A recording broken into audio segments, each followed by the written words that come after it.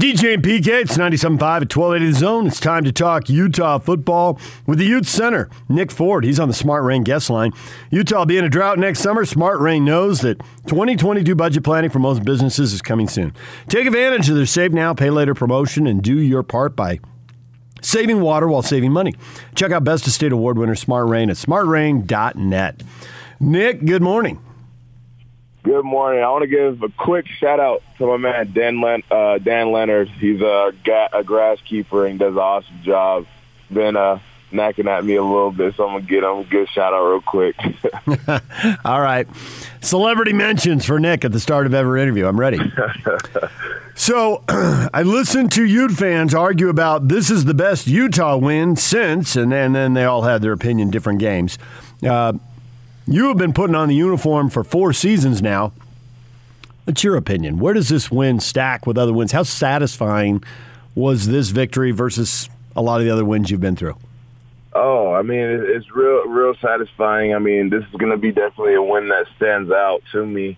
I can't put my finger on, a specific win just because there's been a lot of emotional wins. I mean, like off the top of my head, I can think of UW a couple of years ago when we had that close game and scored at the end, pulled away. But, I mean, it was an awesome game. It was awesome for me. Had a ton of people there, and some of those people who were there, like, supporting me, they're also USC fans, and they wound up leaving a little bit through the game, too, so I get to laugh at them.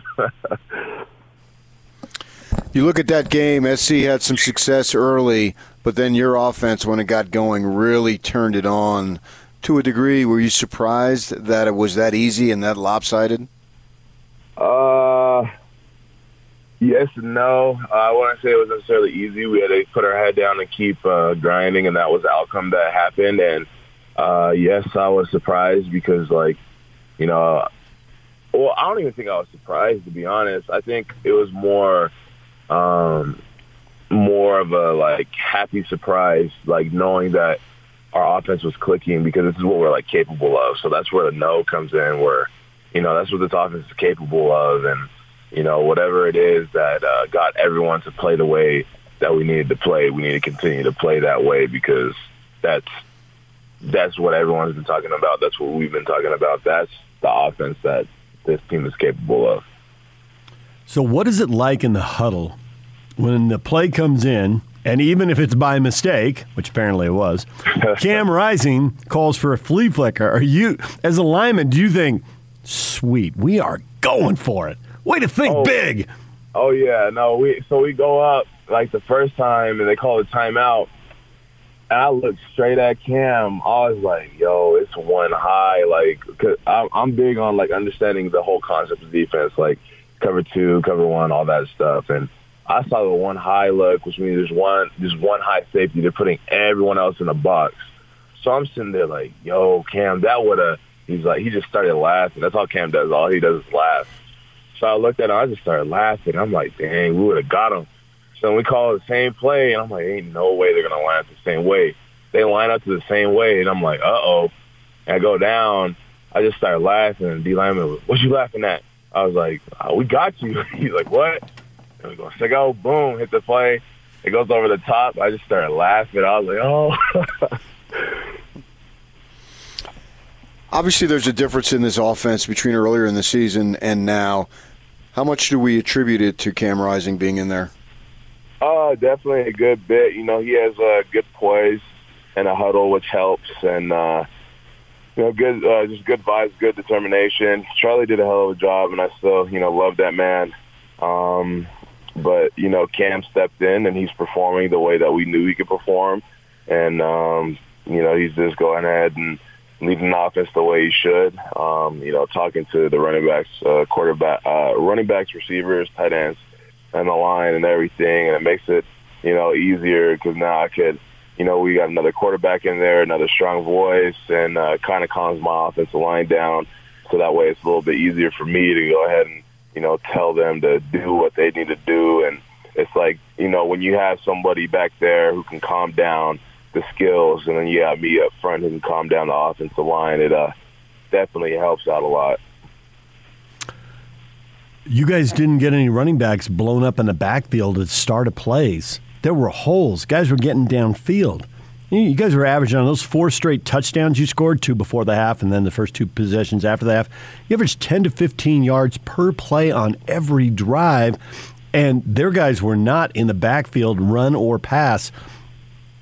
What changed? Why was everything? Because rock solid. You would have never guessed some of the issues you were having in September watching the game at the Coliseum.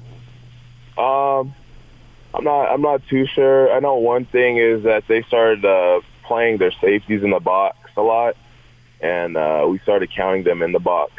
Sometimes, we take the risk of that, and I think a big part of it is Cam as well. Understanding the concept of the play, understanding it. If we run the ball, he has to look at the box and see if it's a good look for the run, or he has to see if it's a good look for the pass. He has a run pass option back there, and basically that's where it gets into like this style of offense where we want to bash you with the run, so you try to back up out the box. Stack the box, and then you stack the box. We got a lot of receiver threats. So it's not a very good idea to do that. And if you start, softening up on the box and trying to cover those receivers, go back downhill. So, we just got into a good rhythm of going back and forth between the run and the pass. How good is it to hear that Utah, once it's in the Pac-12, has never won in the Coliseum, because now you can never say that again? It's been pretty cool. The last time was 1916, and I went there, I think this is my second or third time, and, lost the previous ones, and especially it being my home, and knowing a lot of players on the other team as well. Growing up in a SC town, it's just like I said, it's good. Like, you're feeling that way. You emptied out the Coliseum. So, obviously, Tavion Thomas has had his ups and downs this year. Clearly, that was the best-case scenario. That's what you coaches and all his teammates have been hoping for. What can you tell us about him? He seems he's relatively new, so fans don't know much about him. What can you tell us about him? Because people were definitely impressed with the way he ran the ball. He's a good guy. Love that dude. He's a brother to me. He grew on the program very early. He came in a little quiet, but then he realized, we're all brothers. We all like to have fun and stuff, hang out. And he really started appreciating that and appreciating us, and, opened up more. And he's a clown for sure. Like, he is a clown. He's funny. He's a good guy, a good man. I'd say, but he's a really good athlete. He goes out there, he works at practice, whatever it takes to get the job done. He's going to go out and try to do it at his full. And that's just the type of guy he is. Even if he doesn't know what he's doing or he's going to struggle doing it, for a fact it's going to be 100% in what he does. And I think that's why he's improving so much, is that he goes out there with that same mindset. From Utah's perspective, is it too early to say the winner of this game against ASU is the front runner to win the South? That's what it's looking like. And us and ASU are tied for first in the South right now. And, I never try to predict the game or say, what about this, what about that? They're a good program. And, if we come playing the way that we are capable of playing, like I said early in the year, I have no doubt that we could beat everyone. But that's the big thing. We got to come out and continue to play the way we did. And that's what Coach Witt addressed, that, whatever that was, that why we played that way, that's what we got to find out, is that why, and do it again. And so, I'm going to give all respect to ASU, and, we'll see the results after that. Have you watched much of them through the first half of the season here as they've built this 5-1 record, or have the game times not worked, playing the same time, that kind of stuff? Watched them in the bye.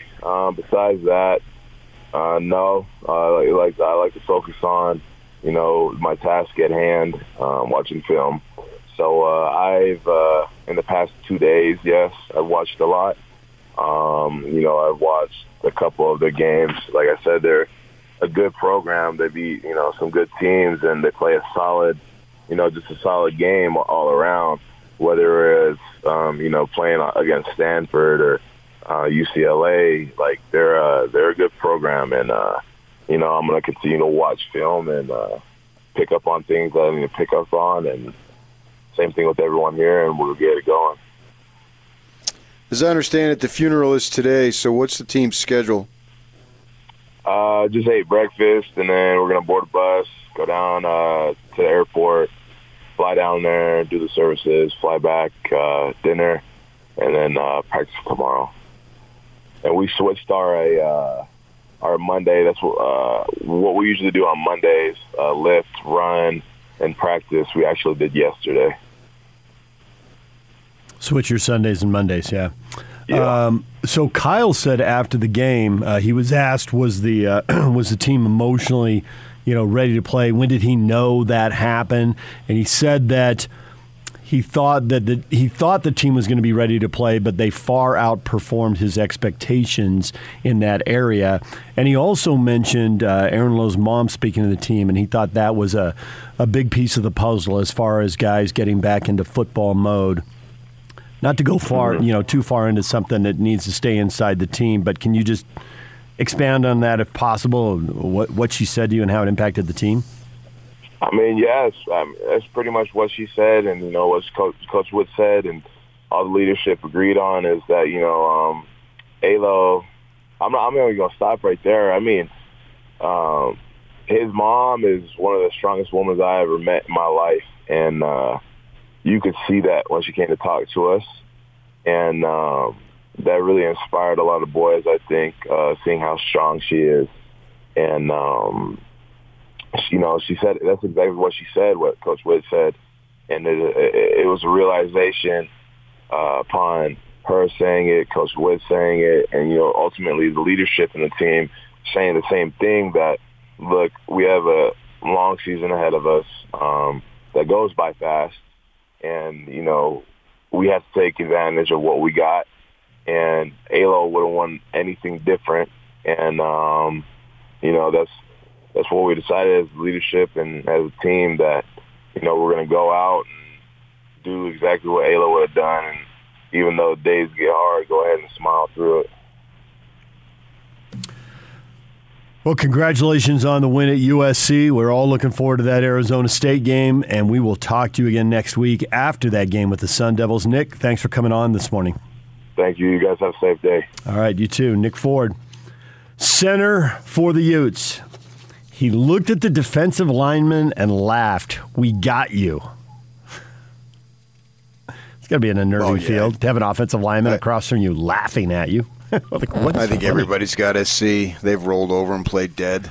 I thought the 2 touchdowns at the end of the half came against USC defense still playing. I don't know what happened at halftime, but whatever mojo USC had was gone in the third quarter. At that point, it just looked like the Utes were driving against air.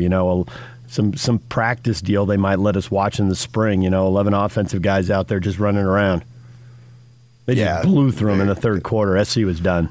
The Trojans are their history. Maybe if Jackson Dart gets in there, that can provide them with some energy down the line. So it'll be a new young guy, and maybe he can have a little bit of a small effect the way Rising did on the Utah's offense. I'm not sure about that. That doesn't explain the defense, but it seems like they've quit, and this is the ultimate disarray. I'm not sure. I blame it on the administration. I don't understand what the point was in firing Clay Helton a couple of games in the season. If you were going to do it, you should have done it because you wrecked any chance you had for a successful season. And now, as far as the Pac-12 South goes, it's a 3-team race.